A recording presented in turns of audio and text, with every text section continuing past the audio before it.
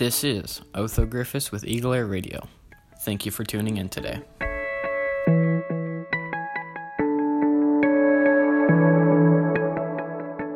Hello everyone, and I hope you're having an excellent day today. Alright, you don't need me to explain what's going on, so I won't waste your time. We're living in a history book right now. This pandemic is an occurrence that hopefully we'll only have to live through once in our lives. Nobody is a fan of what's happening. But do you know the full story? If not, hopefully I'll be able to fix that. Let's start with basic statistics. According to the CDC, as of April 22, 2020, the national death toll from this virus is an estimated 21,050 and counting. The unemployment rate is about 13% nationwide, the highest it's ever been since the Great Depression of the 1930s, and is only going up. Almost every single American family has been affected by this one way or another.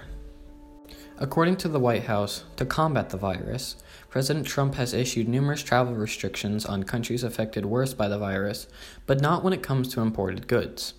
A small deposit into American bank accounts are also being delivered to aid the average citizen who is being affected.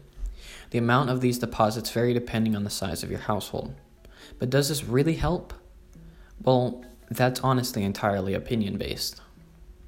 Some see these actions as great steps to combat the virus, while many believe it's not enough, and that the only reason the virus has gotten this bad is due to the lack of action from the president.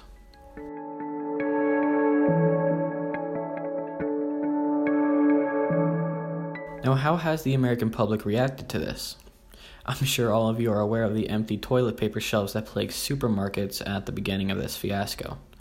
For the most part, this isn't a problem anymore. For the most part. Recently, frozen foods have been the go-to item at supermarkets.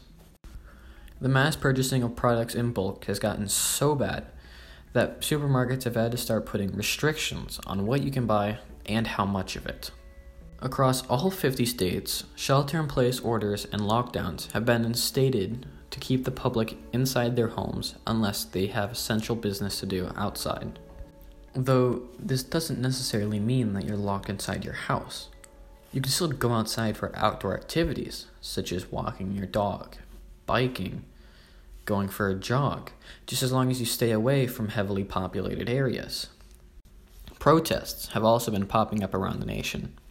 Though these protests initially started non-politically, recent protesters have been bringing Trump 2020 flags to rallies, as well as a plethora of Trump 2020 clothing items and merchandise. These protesters all share the same goal, end the lockdown. But is this wise? According to the University of Washington's Institute for Health and Metrics and Evaluation, most states haven't even reached their peak death rate yet, meaning that the number of deaths isn't decreasing. Nevertheless, there are still protesters.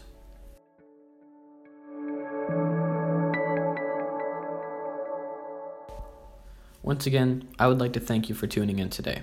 This has been Otho Griffiths for Eagle Air Radio, signing off.